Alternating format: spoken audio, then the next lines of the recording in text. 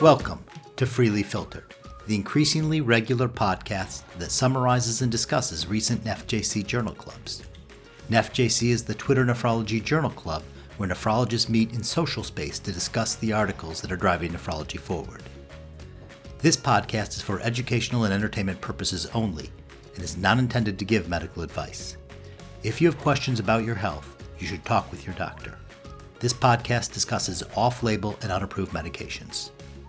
Hello, my name is Joel Toff, but most people know me as Kidney Boy. Tonight, I'm joined by the full Filtrate and a few special guests. We have Dr. Agnes Fogo from Vanderbilt, Dr. Su from Wuhan in China, and Dr. Al-Shami at Sinai in Manhattan. So why don't we just, Dr. Fogo, you want to do a little bit more introduction of yourself? Tell us a little bit about yourself. I appreciate it. I am the director of the Kidney Pathology Laboratory at Vanderbilt University Medical Center. I do research on kidney disease also, and have known Dr. Su for a long time and was very grateful when she asked for my input to study the findings in an autopsy series from Wuhan. So she is the first author of the paper you'll be discussing, and I am her colleague who helped with organization and looking at some of the beautiful work that she did and helping to write the paper. Excellent. Dr. Su, can you introduce yourself a bit?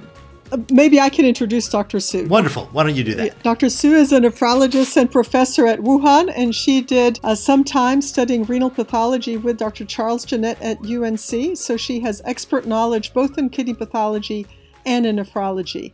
Dr. Su, do you want to add anything to this general introduction? It is very well. Thank you. Thanks for your introduction of me. Yeah, thank you, Dr. Fogo. Nice to meet you. Excellent. Dr. Al-Shami, tell me about yourself. All right, so I'm Al-Shami. I'm a third-year renal fellow at Mount Sinai. I finished my 2 years of nephrology fellowship, and then I'm doing a third year of home dialysis fellowship here still at Mount Sinai. Prior to that, I did my internal medicine residency at Temple University in Philadelphia, and then I did my medical school education at Rutgers, New Jersey Medical School. Rumor has it they had to actually create the fellowship to keep you there. It was the only way they could find a way to keep you there. Is that true? That is true. Well, excellent. I think it was a good decision. And we have the full Filtrate here. Swap. Hi, I'm Swapnil Harmath. I'm a nephrologist and an epidemiologist at the University of Ottawa. I tweet at HSwapnil. Jenny?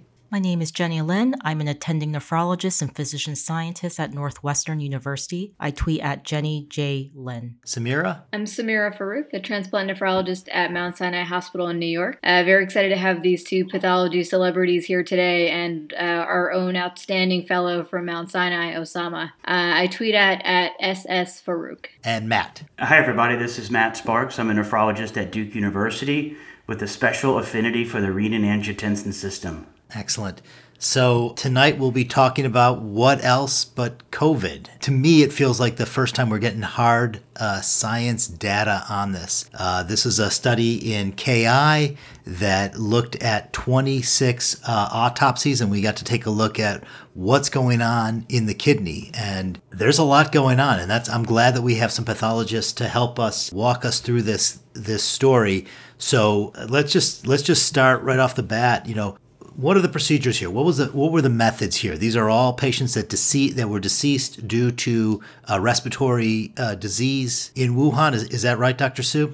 Yeah, always death because the respiratory failure. So one of the interesting things about the study is we're looking at all these kidneys, but only about 9 of them had clinical kidney failure. Is that right? Yeah, the incidence of the kidney injury is not much higher than the other disease in the ICU.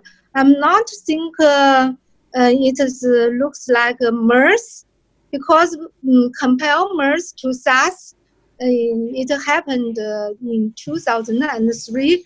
The MERS caused more severe the kidney injury, but in this case, in our cohort, I do not find a special more severe injury to the kidney. And also from the pathology and from the clinical, we think the injury of the kidney may be to the many other factors. such as the hypoperfusion drug or some hypoxia, but we can detect the virus by the EM in the kidney. So I'm very confused about this. Is this just a bystander, or it will really lead the kidney injury by this virus? I'm not sure. Excellent. So all these patients were deceased, and these are all autopsy specimens. These aren't biopsies. You pull out the entire kidney, and then you were able to get samples from this entire kidney. Is that right? Yeah. And you did this soon after death, right? I guess this is a big concern with autopsy specimens, is the time between when the patient dies and when the kidney is removed. Yeah, very short, around 2 to 4 hours. 2 to 4 hours. And so, and again, I want to get back to this. Normally, I wouldn't expect anybody to even look at the kidney if the patient didn't have clinical kidney failure. Why did you go take a look at the kidneys of patients that didn't have clinical kidney failure? Because they're still in the ICU, and there's still some patients need to be treated with the renal replacement therapy. And somebody, maybe they have reduced the urine output. I think we pay not enough attention to the kidney injury, because for this patient, every day we will check the blood, the number of the white cell or the platelet, but we will not monitor the urine alteration every day. So I think they are not we need to monitor. Sorry, can I ask a quick question before we go there? Kind of a silly, please. Kind of a basic autopsy question. So when you say that we're looking at the kidney in autopsy, how many samples is that, or how do you get the samples? Are you kind of looking at different parts of the kidney? All I'm familiar with is when we do our kind of core biopsy and kind of looking at one area. So what does that look like for an autopsy sample? Since we just received the tissue, so I do not very clear of what kind of the biopsy. So we just received the tissue fixed in the solution. Can I please address that? Because usually with a medical autopsy, the organs are sliced and diced, and the kidneys are bivalved. Then they're cut in what we call bread loaf fashion to look for any focal lesions, and representative sections are taken from the kidney and all of the other organs in a usual medical autopsy. Sometimes the family gives a restricted permit to only study particular organs of interest, but a standard full medical autopsy includes an examination grossly and then microscopically of all the major organs. And sometimes this may be altered to limit samples to large wedges of tissue. But in this case, the pathologist, they received the samples in formalin that were fresh, just a couple of hours old after the patient deceased. So it was allocated on the front end to do the additional studies that Dr. Su was able to do with tissue allocation as you would for a medical renal biopsy. And then, Dr. Fogel, can you kind of discuss what, the light microscopy findings? Sounds like most of pathology is going to be in the tubules. Is that right? Kidneys showed acute tubular injury with varied size of vacuoles. A few of them showed isometric vacuolization, which was associated with IV immunoglobulin or mannitol treatment. In addition, another major finding was, in some cases, occlusion of some of the peritubular capillaries, or to a lesser degree, segmentally in glomeruli with red cells without fibrin or platelets. And is that atypical? Some have claimed in our Twitter discussion that maybe this is just congestion, and you see this in all autopsies. But I wasn't attending on the autopsy service for multiple decades, and this was not typical of usual congestion, which is widespread and everywhere. This looked more specific and disease-related rather than a terminal, non-specific event, although it is difficult to be absolutely certain about that. But And if congestion does not happen in all autopsies. Okay. And typically, if this was a clotting disorder, you would see fibrin being deposited there, right? And there was none of that. Is that correct?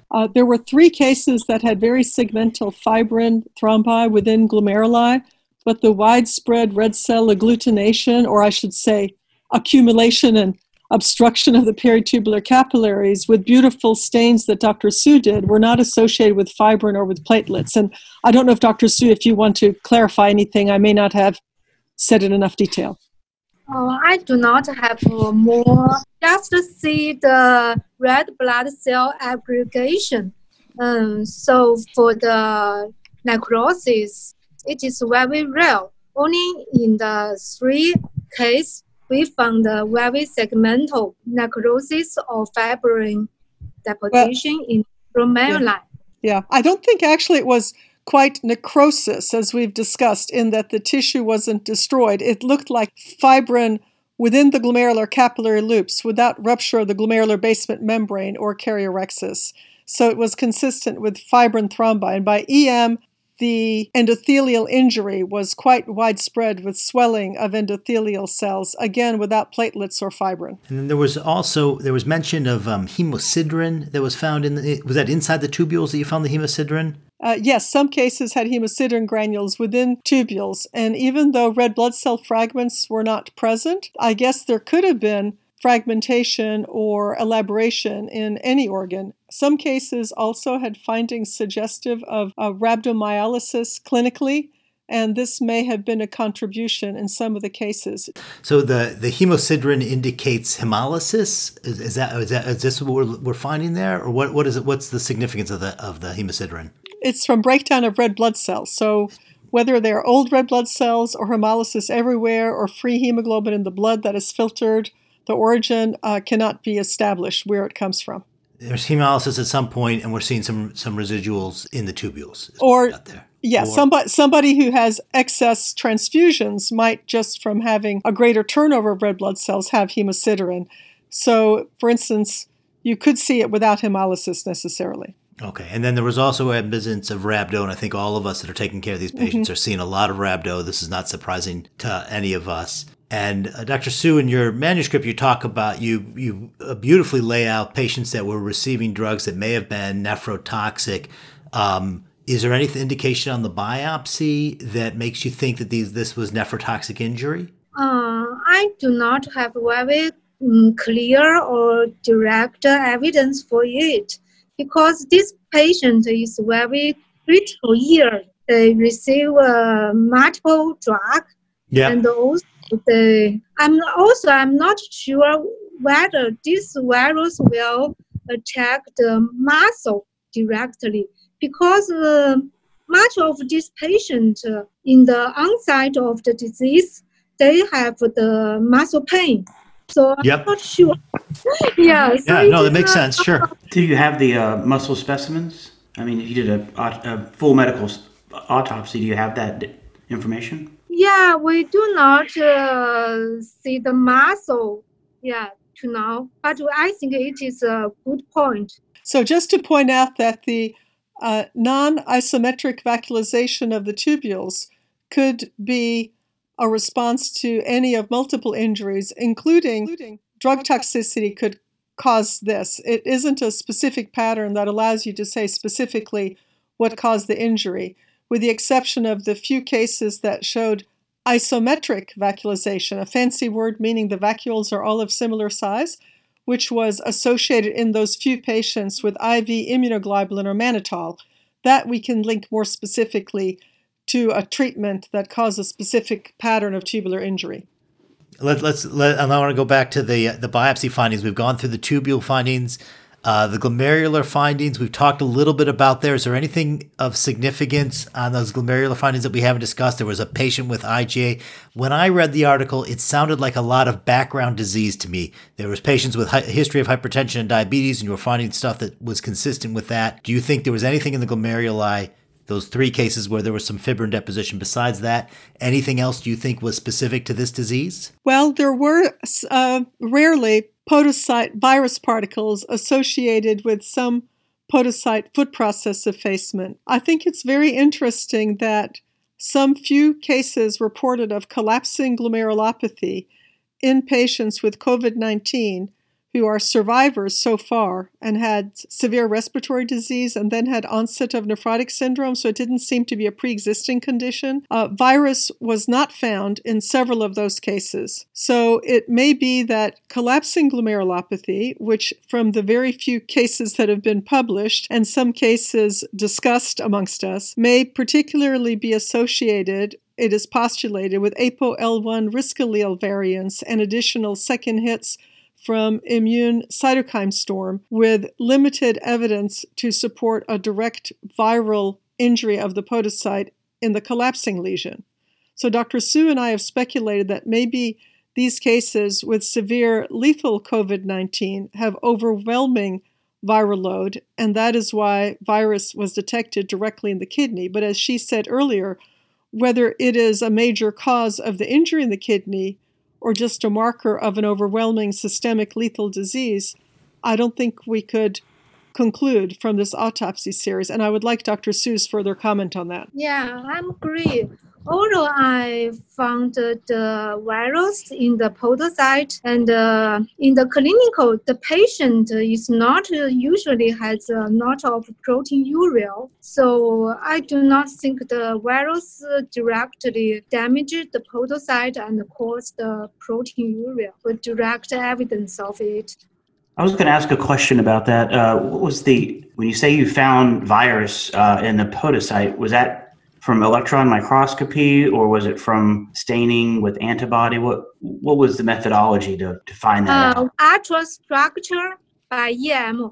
Well, there was also antibody study done for the protein that is common to the two coronaviruses that showed evidence of kidney parenchymal infection, but not definitely proven to be in the podocyte, but in cells consistent with tubular epithelial cells by immunostaining, further supports virus. And by EM, the particles found by Dr. Su, I took the liberty of consulting with Mark Dennison, a worldwide coronaviral expert at Vanderbilt, who was very impressed and confirmed that these pictures were typical of coronavirus. Some people have postulated that perhaps clathrin-coated pits that are endocytosed could have a similar appearance. The findings described in the paper that I'm a co-author on with Dr. Su seems much more consistent with virus than with clathrin-coated pits that are endocytosed based on the size, the membrane composition, and the spikes, and certainly were deemed to be typical of coronavirus by Dr. Dennison. How frequent was that seen? If you were to sort of, with the autopsy specimen, you have a lot of glomeruli.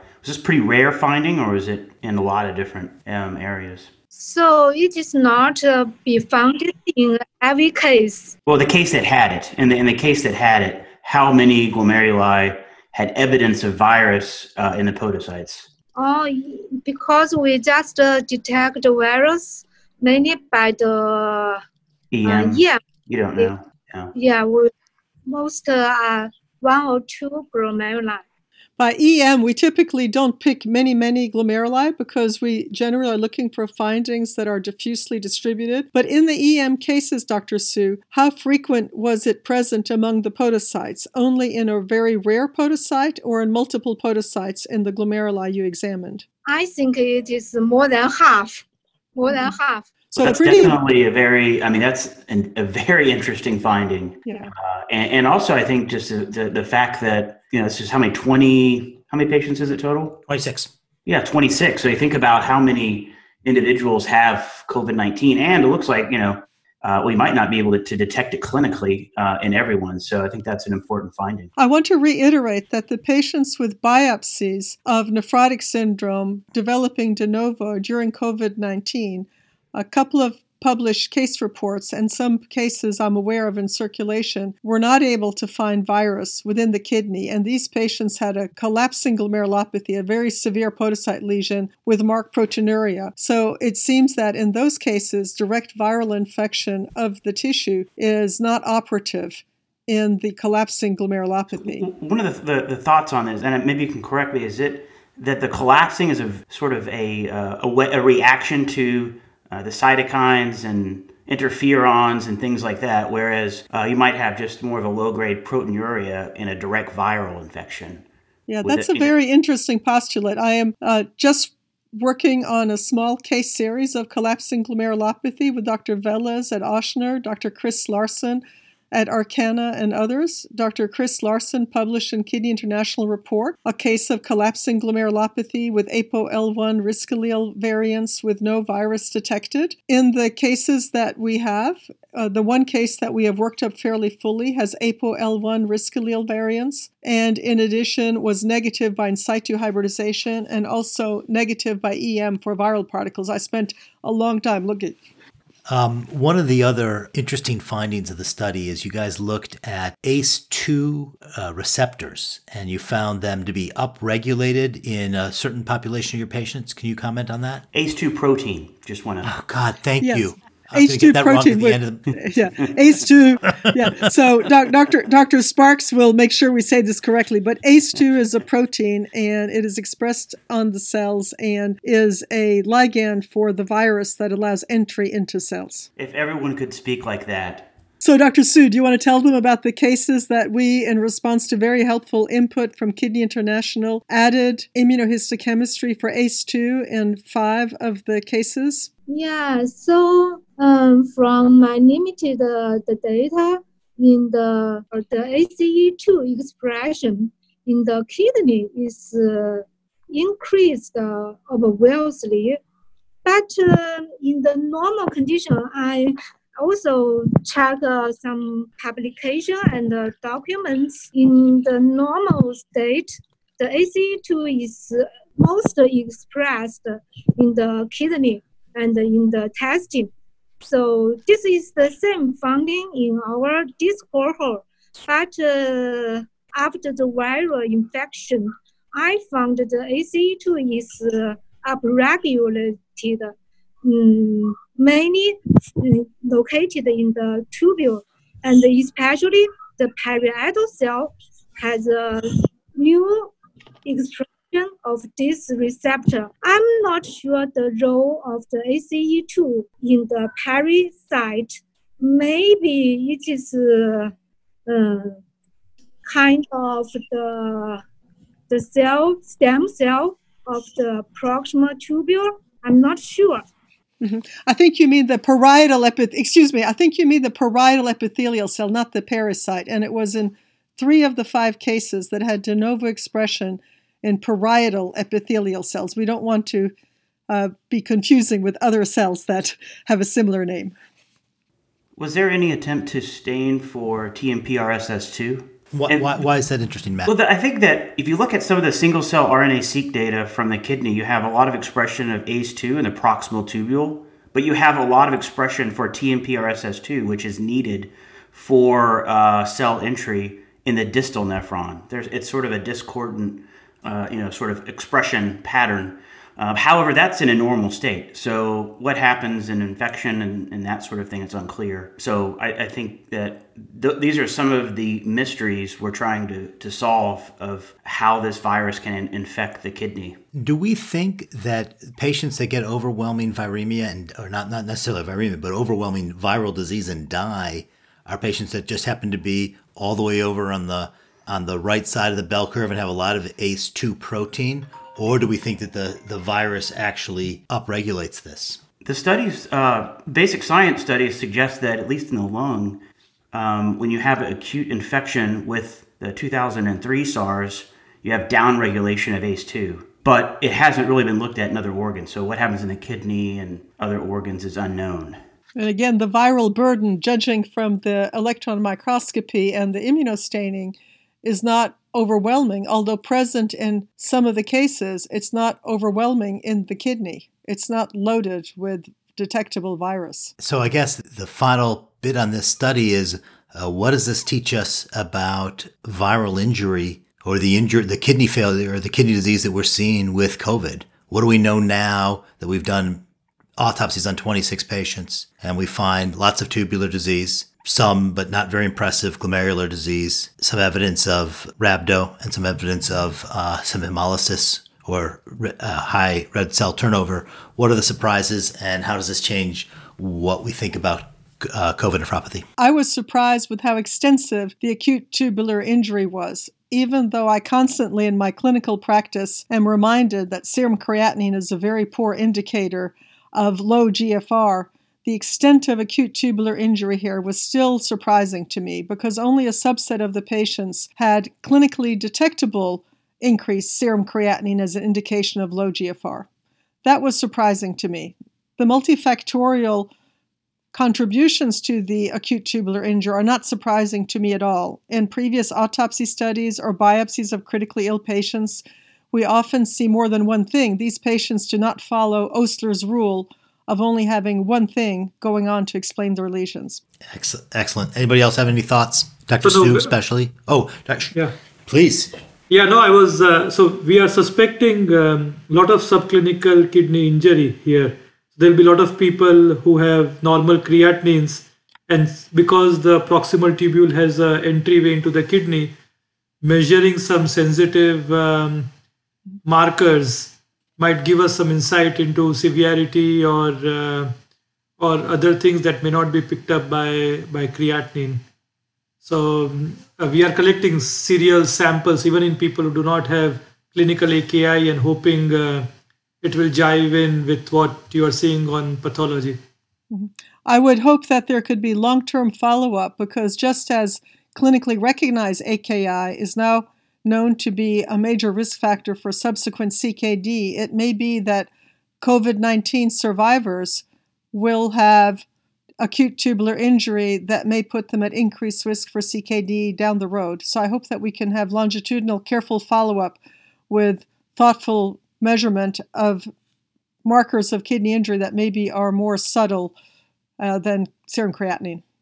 I think the virus also may have long-term effects. I don't know about the kidney specifically, but I saw an interesting study, not looking at SARS-CoV-2, but other SARS viruses, and samples were taken 12 years after patients recovered. And there were, the study looked at metabolic or the metabolome of these patients, and there were significant differences between those that recovered and those that did not. So whatever change may be going on, perhaps at the kidney level, could maybe be more long-term than is apparent. Excellent. So we actually have been joined by Dr. Parikh. Dr. Parikh, do you want to introduce yourself for a moment? Yeah. First, thank you, Joel, and your team too for inviting me. I forgot I thought it was on Friday, so hence had no idea and missed the date. So, but we don't record on the Sabbath. I'm just telling you right out, okay? Oh, perfect. Should have known that. Anyway, I am a practicing nephrologist, division director of Johns Hopkins University, and also epidemiologist and a translational researcher. And focused on AKI, right? And yes, biomarkers. Absolutely.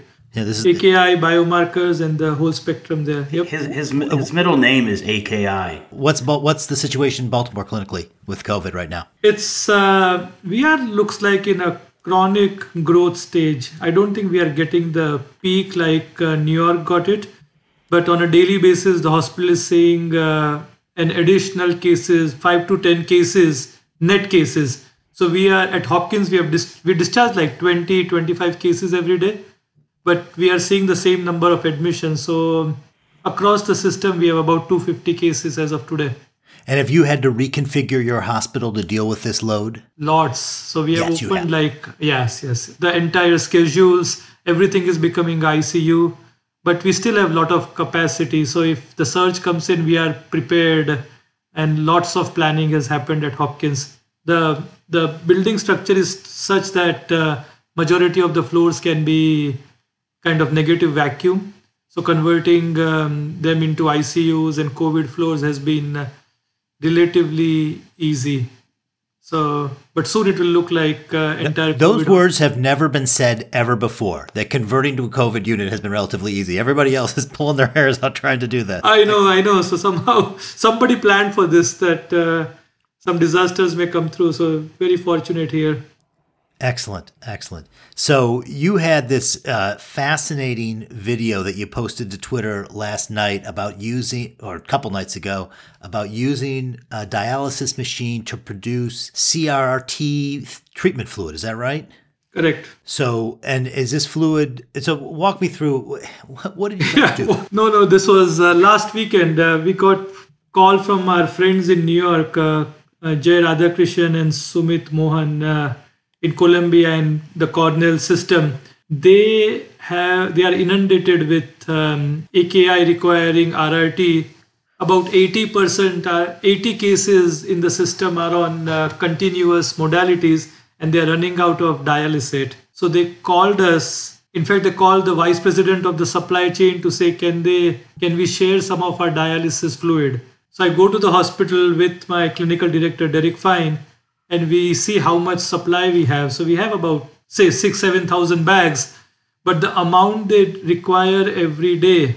So even if we gave up, like, say, 20% of our supplies, it would last them for 3 days. So it was not sustainable in any way. So that time, Derek and I were thinking we have to help and how to do it. So I'm on service staring at the dialysis unit. I'm like, why can't we capture this dialysate that our in-person, in-center acute machine is preparing? These in-center dialysis, they have massive RO capacities, the ability to generate tremendous amounts of dialysate for conventional dialysis. And you say, can you turn this into something that would be appropriate for a CRT machine? Absolutely. And it is 45x concentration. So basically, once you have your acetate bicarbonate concentrate, the RO ultra pure water mixes and the dialysate gets pushed into the cartridge. Interestingly, so we thought, okay, that could be captured. And fortunately, the bioengineering team, I work with a team of bioengineering students who are preparing for Kidney X projects, and all their projects have come to a halt. So because of COVID. So I called 2 of my students and said, can we create connectors which would connect the dialysis cartridge, where it gets plugged in. I don't know if people have seen the blue and the red plugs that go on 2 ends of the dialysis unit.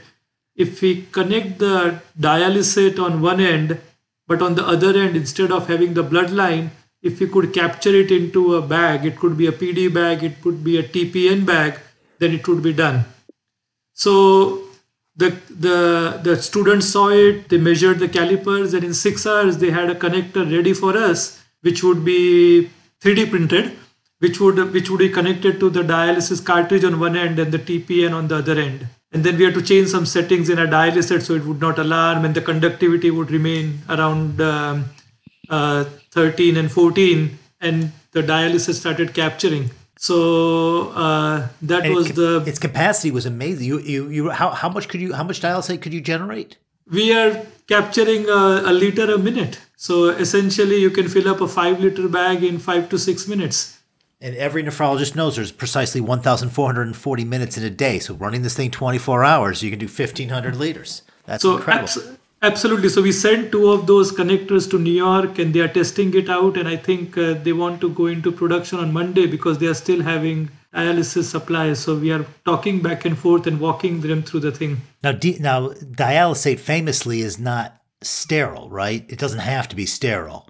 So this would not be appropriate for a CVVH. It would only be for CVHD. Is that right? That is crucial. So yeah, you cannot infuse it. So there is difference between sterile and having endotoxin count below a particular number. So the dialysate is not sterile. And so while we are suggesting New York to do their own studies, we are saying use it within 4 to 6 hours in the same way you would do your HD treatment. Prepare the bag, take it and use it quickly. The saving grace for us is the dialysate won't come in contact with the blood. It would be across the membrane, so it's relatively safe, but you cannot infuse it. And so that's crucial. We spoke with the FDA today, and they had similar concerns, and they said we should do a lot of testing for microbiology and other things to make sure that the time of collection or the time of attaching the bags, you are not introducing any more contamination. So, and there is a CRT machine that has an RO built right into it that generates its own dialysate in real time. What is that called? Anybody know what that is? I think the Tableau machine is what Tableau machine, that's right. Tableau. Yeah, looks like a water cooler. Have that, but I saw it at ASN this year that it has a built-in RO and you can generate your own CRRT, but it would be the same concept, I guess, at some level. Yeah, that's exactly right. It's the same concept. They look like water coolers. It's put your drinks in there. Tableau. I can pull up pictures, a couple of pictures if people want to see, just for the heck of it. I don't know if it matters. It's a podcast, right? Yeah, this is a podcast. That's can't see it. What you need to do is do a very careful description. Give them a mental picture. So, go out to the ballpark. You have your drinks. Put it into a cooler. That's what the Tableau looks like. Okay. Excellent. But the thing is that, and again, I'm the resident communist fellow from Canada. It bugs me that dialysate aid is so expensive, right? All these CRRT solutions, they're really just a mix of sugar and salt and electrolytes and water. Correct. And they are so expensive. Like you say, it doesn't. But they are called Prismasol and Prismasate. Yes. Yeah. So we essentially every center can prepare its own dialysate. The second thing we noticed is when you add acetate and calcium in the same fluid, because of all the PK, etc., after 6 hours or 6 to 8 hours, the calcium will start dropping because it will precipitate out. Yep. So it's it will displace the sodium and the calcium will go down. So I think if you can handle to prepare it and use it within 6 to 8 hours, you may not have to spend anything, and it may be a very good cost saving. So we do mainly CVVH at our institution, and I've heard that we have about maybe 2 to 3 weeks left of replacement fluid. But for us, we're planning to just have our pharmacy prepare the bags as used to be done before I was a fellow. And swap, as you said, probably the cheaper way to do it anyway. And we had stopped doing that for more quality control to kind of prevent errors from happening with ordering and preparation of the bags. But we're kind of preparing to go back to that old school method. Wow. Yeah, no, the pharmacists, if they prepare TPN, so there is no reason they cannot prepare a 5-liter dialysate bag. It's if you need large volumes, you'll use up a couple of pharmacists in doing this. Here, a college student can keep collecting the bags. And they're really busy just giving us tons of Lokelma, so. Oh my God, we are going through so much potassium binder. Yeah. So one of the other things that Sinai is doing to alleviate some of their needs on renal replacement therapies, they're using acute peritoneal dialysis, and this is why we have El-Shami here. Walk us through what are you guys doing there? Basically, the idea was to kind of help take the load off the hemodialysis unit here.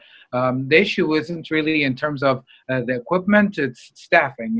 Given the current circumstances with COVID, you have nurses who are, falling ill, and so you're not really able to match the demand for dialysis just purely based on like staffing issues. So what we do is we assess the patients who require dialysis. So if there's an urgent need for a clearance, if the patient is hyperkalemic with a potassium of 7 or has severe uremic symptoms or acidosis, then in that case, we defer that patient to start hemodialysis initially, at least for clearance, prior to considering transitioning to peritoneal dialysis in the inpatient setting.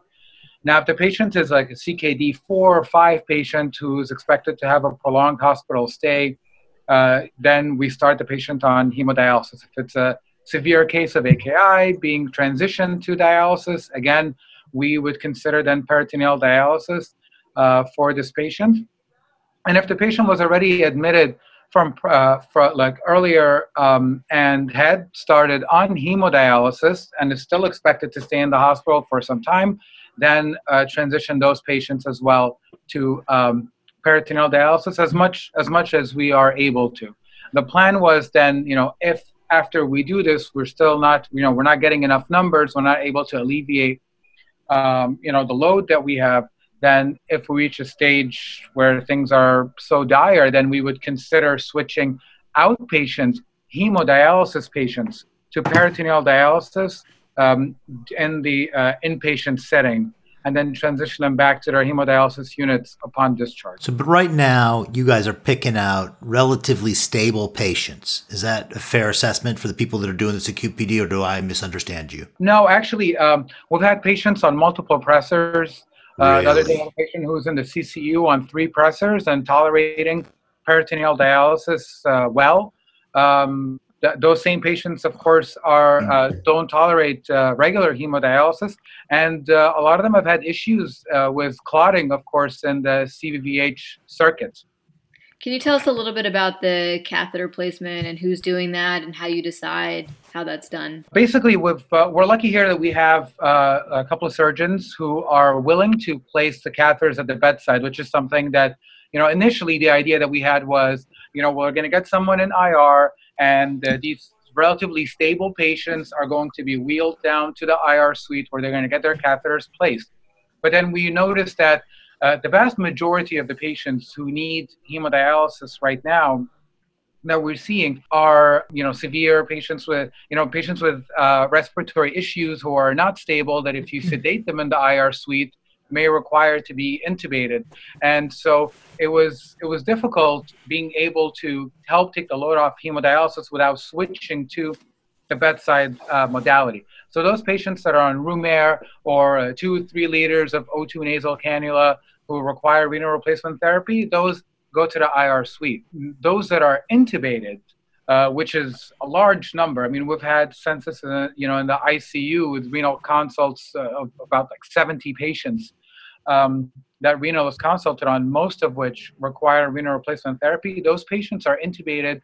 Some of them are even paralyzed. So our surgeons go to the bedside and they place the peritoneal dialysis catheter there. Where we've had, problems is patients that are on non-rebreathers or patients who are on high flow nasal cannula, then making that decision of, is it worth it to sedate this patient and take the risk of potentially needing to intubate this patient just to put them on peritoneal dialysis? So those patients, at least for the time being, where we just defer placement of peritoneal dialysis catheters in.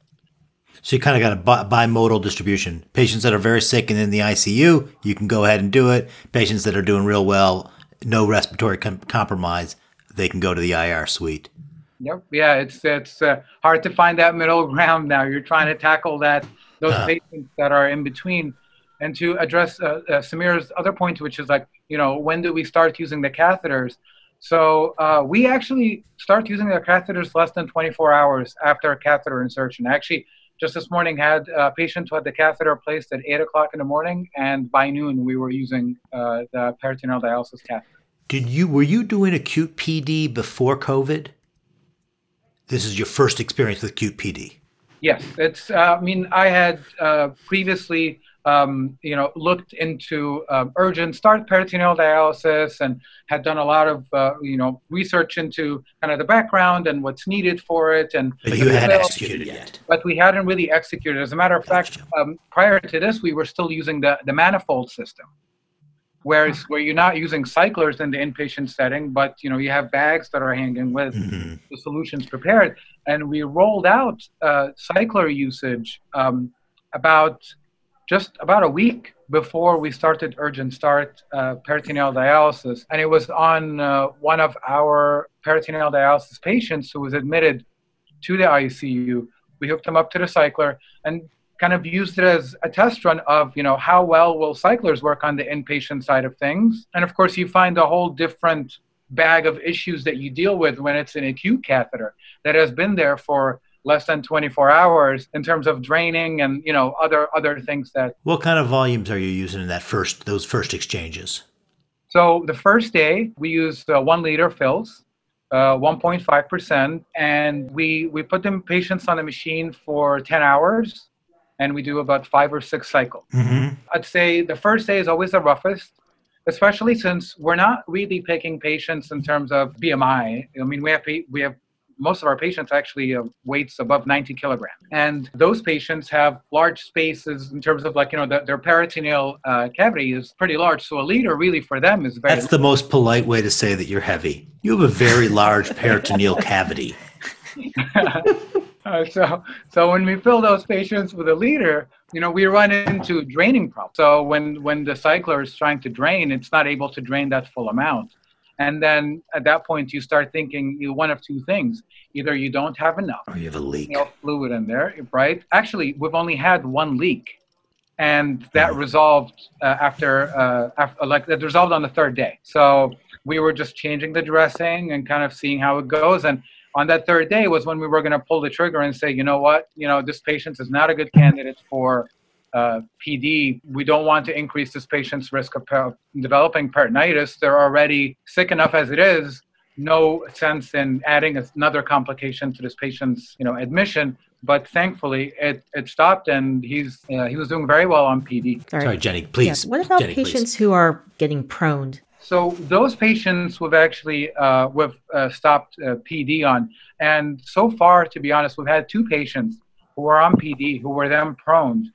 And both patients passed within 24 hours of proning. I did have a discussion earlier today with one of our pediatric nephrologists about that, because he was telling me that we don't interact with them too much because we don't see them around, like the hospital. But he was in the dialysis unit earlier, and he said that they do urgent start PD on their patients. I asked him about proning, and he said that, well, those that they anticipate will be prone soon, they try to get the PD catheter placed lateral, and there's a hole apparently that they have so that the catheter, the connection basically goes through, everything that's wrapped around the patient. And he said that they've had really good success with that. However, it's difficult to do that with our adult patients. It's hard to anticipate, if they will be prone. And to be honest with you, we're just thankful that our surgeons are so willing to place the catheters. And I don't know what issues then we're going to run into to start placing the catheters laterally in terms of draining, especially. Any trouble getting metabolic controls? And these patients are incredibly hyperkalemic, hyperphosphatemic. How's that going? We've had one patient who needed CVVH because of hyperkalemia, and it was very odd. He had been pretty well controlled for 4 days with PD. His hyperkalemia, that is, his potassium was running in 3.5 to 4 range, and then for some reason up to 6.7, 6.8. So the ICU team wanted him to go on CVVH for clearance, but actually he only got 4 hours of CVVH and needed to be switched back to PD afterwards because they really needed to use the CVVH machine on another patient at the time. And he was really the only one who needed an interruption from PD to achieve better clearance. This is an incredible experience. What have been the surprises that you've run into? What things did you not anticipate when you started doing this acute PD that you've learned? Yeah, it's been an emotional roller coaster. There are days, sorry, this is probably another PD patient who needs to be addressed. Yeah, sorry, I'm actually sitting in the peritoneal dialysis unit. This is part of kind of the hands-on experience that I'm trying to. Are you sleeping in there? I'm sorry? Yeah, I am sitting in there. No, sleeping. Oh, sleeping in there. Oh, that was my last weekend. Sorry, one second. Can I call you back? So to answer your question, I think nursing is something that I didn't anticipate. I noticed that I kind of ran into a brick wall on Saturday morning because the nurses on the floors are not our nurses, right? So the nurses on the floors, they're extremely overwhelmed, right? Everyone is really stretched thin, and the last thing you want to deal with is a beeping peritoneal dialysis site, right? What do I do with that? They're used to the CVVH machine. If you press stop on the peritoneal dialysis cycler, it's not harmless, right? Like if you stop it, there's this dextrose solution that's sitting there that's going to be absorbed, and you're adding volume to your patient. So it's not really as straightforward as CVVH where you can just stop the treatment and, that's it. Like the patient there is no harm that's being done with this extended dwell. So in the beginning, before pushing for longer hours for our nursing, I did spend the large part of my week, and actually both nights this past weekend in the hospital, personally speaking to every single patient's nurse to tell them call me so I can come, because I learned how to troubleshoot the machine from our nurses. I learned how to hook patients on so I can help with our nurses. I think it's easy to envision a system where you are able to put patients on PD, but without a full understanding of how long it takes to just take a patient off, drain all the bags from the night before, hook the patient on again, and then like wait until the first fill. Like this is the process that they go through because you're looking to see, is there any leaks? Are there any issues with the fill? And then leave and go downstairs to your next patient. That takes a lot of time and then requires expansion of your peritoneal dialysis nursing capabilities during the day. And at the same time, we have an unusual situation where our peritoneal dialysis unit is also an outpatient. So here, like, it's in the hospital serving the inpatient side and the outpatient side. So being able to kind of manage both at the same time has been challenging, but a great experience and successful thus far. Excellent. Dr. Su, what kind of wisdom do you have from Wuhan for us? What were the surprising things or lessons that you learned? What do you mean? What we learned from the dialysis patient? No, just in general. What from your experience going through COVID in Wuhan, do you have any bits of wisdom that you want to share with us? Things that were surprising to you that still kind of bounce around your brain? I think the most important thing is the prevention, the transmission. And if we really infected with this virus, currently we do not very special or the effective therapy to this virus. Just I think the how to increase the immunity of the whole body, and it is very important because in many patients in their late stage, they will co-infected with other bacterial, even fungal, or even other virus. So I think that the whole picture we need to think. Excellent. Can I ask one question on this acute PD? So when I trained as a fellow in Colorado, they used to do a lot of acute PD, and we would actually externalize the catheter on our own after a few weeks. And then it went out of favor because the long-term outcomes were not as acceptable or how we would like it. Are we worried about this going forward in terms of, I know it's a right thing to do in terms of all this shortage and it's a superb creative solution. What sort of infection risk or the long-term risk that we can tell these patients when this crisis is over? Or does anybody know that?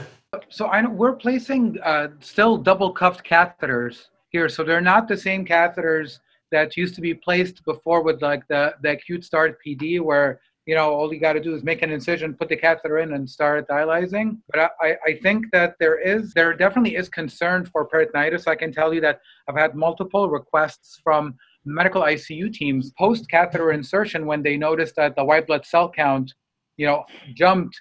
Right, so it went from 13 to 15 to 20, and then they're thinking peritonitis, and you're looking at clear PD fluid. And I think this is the first time that I send on an inpatient patient multiple peritoneal dialysis fluid studies for cell count, where I see a white blood cell count of 0 and an RBC count of 0. But I think it's definitely a very valid concern, and now we're running into that phase where you have patients who have catheters, who are, especially those, on the other end of the spectrum, those that are on nasal cannulas and were on room air, who are getting geared up for discharge. And something that, we didn't really think about very much in the beginning was, the idea was, if the patient would be a good candidate for home modalities, great. Here's a line that's in, here's a catheter, that's in, that you can use for outpatient peritoneal dialysis. You're good to go.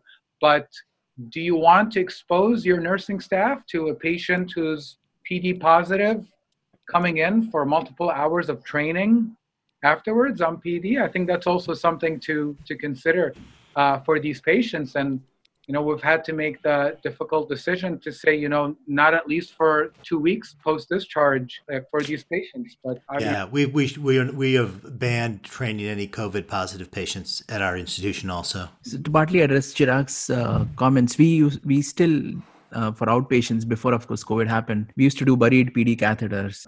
So these catheters are put in like you describe, and they stay underneath the skin. There's nothing visible outside. And we don't exteriorize them until 6 weeks. And it's often longer. So if it's a pre-dialysis patient, we put in the PD catheter when we think they're, a few months away from dialysis. And sometimes the patients don't progress. So the catheters stay in for, months or years even. And from our experience, which we have published, it looks like you're right. The incidence of leaks and early infections are extremely low to non-existent with the buried PD catheter. On the other hand, the incidence of complications such as catheter non-function, because the catheter which has been in for a long time migrates here and there, and it doesn't function, is a little bit higher. Though, of course, this is like all the chronic PD literature. Correct. In this setting, what you guys are doing at Mount Sinai is pretty heroic stuff. I'm just amazed and mind blown by what you guys are doing. Rick, do you have any bits of wisdom, any things that you've learned about COVID or that are pretty interesting at this point? So we have about we have a full COVID service. So we have 4 consult services. We have made one which is fully COVID. We have about 18-20 patients chronically on the service after discharge. We have done 2 biopsies. The findings are very similar to what Agnes just described. We are seeing a lot of clotting as usual that a lot of people have described, and everybody is on systemic heparin. 2 patients got started on agatroban, and one of the clinical faculty did a presentation on Wednesday about how to use it, and we are learning. We don't do citrate at our institution traditionally, so that's something new and interesting. There are few things, being a biomarker guy, I'm seeing. The D-dimer levels are unusually very, very high. Even in patients, the ferritin levels are very, very high. And I've seen at least 3 or 4 patients where the levels are more than 10,000. So the inflammatory component is out of proportion to a lot of other similar multi-organ diseases or infection that I have ended up seeing. We are starting to do IL-6 in our hospital locally, so I've started seeing those numbers, and they are again very high. So the phenotyping is pretty interesting. If I think of the general nephrology piece, we were very worried about what will happen to our ESRD patients, and we started a new dialysis unit and a new shift where every COVID cohorted approach. But it's not, despite all the comorbidities and high BMI and male and African American, everything. So we have half our patients who would fit all the risk factors. We are not seeing a lot of COVID in them. So that 2 phases of the disease where, you need something to mount that inflammation, and the first part is your inflammatory reaction that people have described, is probably fitting into our chronic ESRD patients where they are just not mounting enough It's again a theory, but I would have expected like a lot of them in the ICU, and it's the same incidence that you would get in a flu or something like that. So again, these are early opinions. We have 1 more or 2 more months to go and things may change. But I'll tell you, I've seen the exact same thing. I've been surprised at how we haven't had that experience where one dialysis unit, where just like a wildfire, like we've seen in these nursing homes, where you one night they'll bring in 50 people from one nursing home because it just takes off and gets out of control. Right. But I do feel like my dialysis units are tinderboxes, and we've just kind of been lucky. Yes. Hopefully our patients actually are naturally resistant, but it makes me nervous. I'm very. But we cannot be lucky 1,000 times, right? When we are lucky 1,000 times, it's P less than 0.05. So there's something to be learned about the disease, being tolerant here. And so, but I don't want to jinx it. As soon as I say tomorrow, I think something may go wrong. But even the ICUs, I was hoping, we had planned that every ESRD patient would be in the ICU, getting sick very quickly and requiring, it's more AKI than ESRD in the ICU. Agreed. Anybody seeing these AKI people come off of dialysis? Are we getting good renal recovery over time? I've seen some recovery, but not in patients that progressed to dialysis. So people that got close, but then turned around. Really? Agreed. I've not seen people come off dialysis so much. Really? So again, this may be a different phenotype. We are seeing a lot of extubations and a lot of people coming off dialysis. The mortality at Hopkins has been low. Again, don't know why, and maybe it could change because the whole peak has not happened or the total cases are not there. But in the first month of March, out of 50 ICU cases, we had 3 people who died. Everybody else was extubated, discharged, off dialysis. Those are great numbers. We're also seeing a lot of people that were kind of limping along in CKD stage 4 or stage 5, coming in with COVID, and it's just they get so catabolic. Their 4 nephrons can no longer keep them off, and they're starting dialysis. A number of people COVID's been the initiating event to start dialysis. Wow. So it's very heterogeneous. There is no question about it between the virus and the host, between all the experiences across the country. Yeah. Jenny, what have you seen new in the last week? Well, again, at Northwestern, we continue to be lucky. Things have been holding steady. There are about 50 COVID ICU patients, and only 13 of them are requiring nephrology consults in terms of ICU patients. So, not bad. And, our leadership had gone to the CEO of the hospital when this first became an issue, like in early March, and basically the hospital was able to double the capacity of the machines that we have for hemodialysis. So you guys are ready. So we're ready. We're just kind of bracing ourselves a little bit, but things seem to be flattening out a little bit more in Illinois. So we're optimistic that things will continue to hold steady. And Jay Paparello, who was one of our former fellowship program directors and still works very closely with the medicine residents, has noted that actually the house staff morale has been pretty high. And it was attributed to the concept that burnout is not so much about the amount of work that you're doing, but feeling that you are doing meaningless work. And right now, everyone feels like they're doing meaningful work. So there's been no complaints about having to put in extra time or having to chip in more. So everyone's been coming together. We have added more services, like there's a COVID floor consult service, COVID ICU service, and then doing e-consults to try to minimize fellow exposure to direct patient contact. So everyone's been pulling together, which has been really nice. And so we're pretty optimistic. We've only done one acute PD case, but again, the surgeons are pretty much ready to roll. They have the bedside kits ready just in case, but it hasn't come to that. Excellent. Yeah, Dr. Su? Yeah. Because today I'm on duty. I'm very sorry. You've been great. Thank you for joining us. Thank you. Yeah. So it was such an honor to have you. Please. Yeah, thank you for doing that study. That study was really one of the most important pieces of data that we have, real evidence coming out. Thank you. Thank you. Thank you. See you later. Yeah. Bye. Bye. Oh, Dr. Fogo, thank you for hooking us up with her. That was great. Yeah. All right, I've got to go too. Really nice talking to everybody. Okay, see you, Matt. See you, Matt. Okay, bye. Swapnil, Ontario, seems like it's on fire. Those nursing homes, every one of them is going up. Yeah. So our overall numbers we locked down pretty fast in Canada and in Ontario, about a month ago or even more than that. So we haven't had that huge spike, but the nursing home data is extremely concerning. We have a lot of long-term care facilities which have had these outbreaks, and I'm not sure exactly what is going on. I think this is similar to some other places, even in the US, where what has happened is these residents of long-term care facilities, they are not sick enough to be admitted necessarily. So they stay in the long-term care facility, but that just means that it's like a cruise ship, right? So it spreads.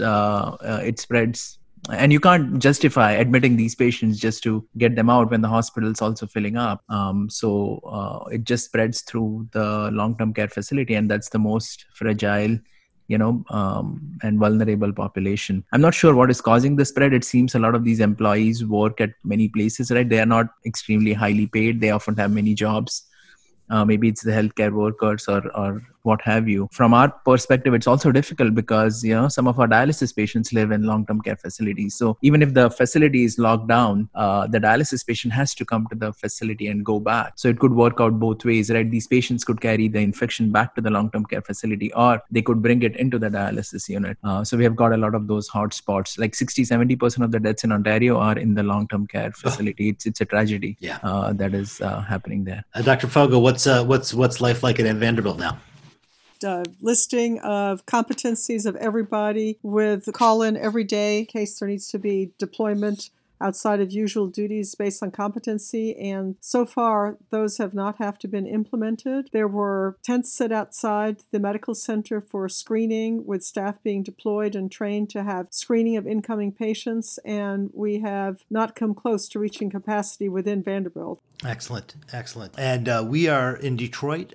We feel like we are definitely over our peak COVID moment. We are every day admitting fewer and fewer patients that are COVID positive and people under investigation. So that is really encouraging. And you can just feel it when you are discharging more patients than you're admitting. And there's hope that we're going to start kind of de-escalating some of the makeshift ICUs that we've built out of the cath lab, for example. So it feels good to be on this side of the surge. This has been a long Freely Filtered. I really appreciate everybody joining us.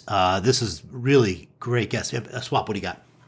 I don't think we introduced Chirag, so we should get that. We did. We did get him. We did get him interest. Yeah.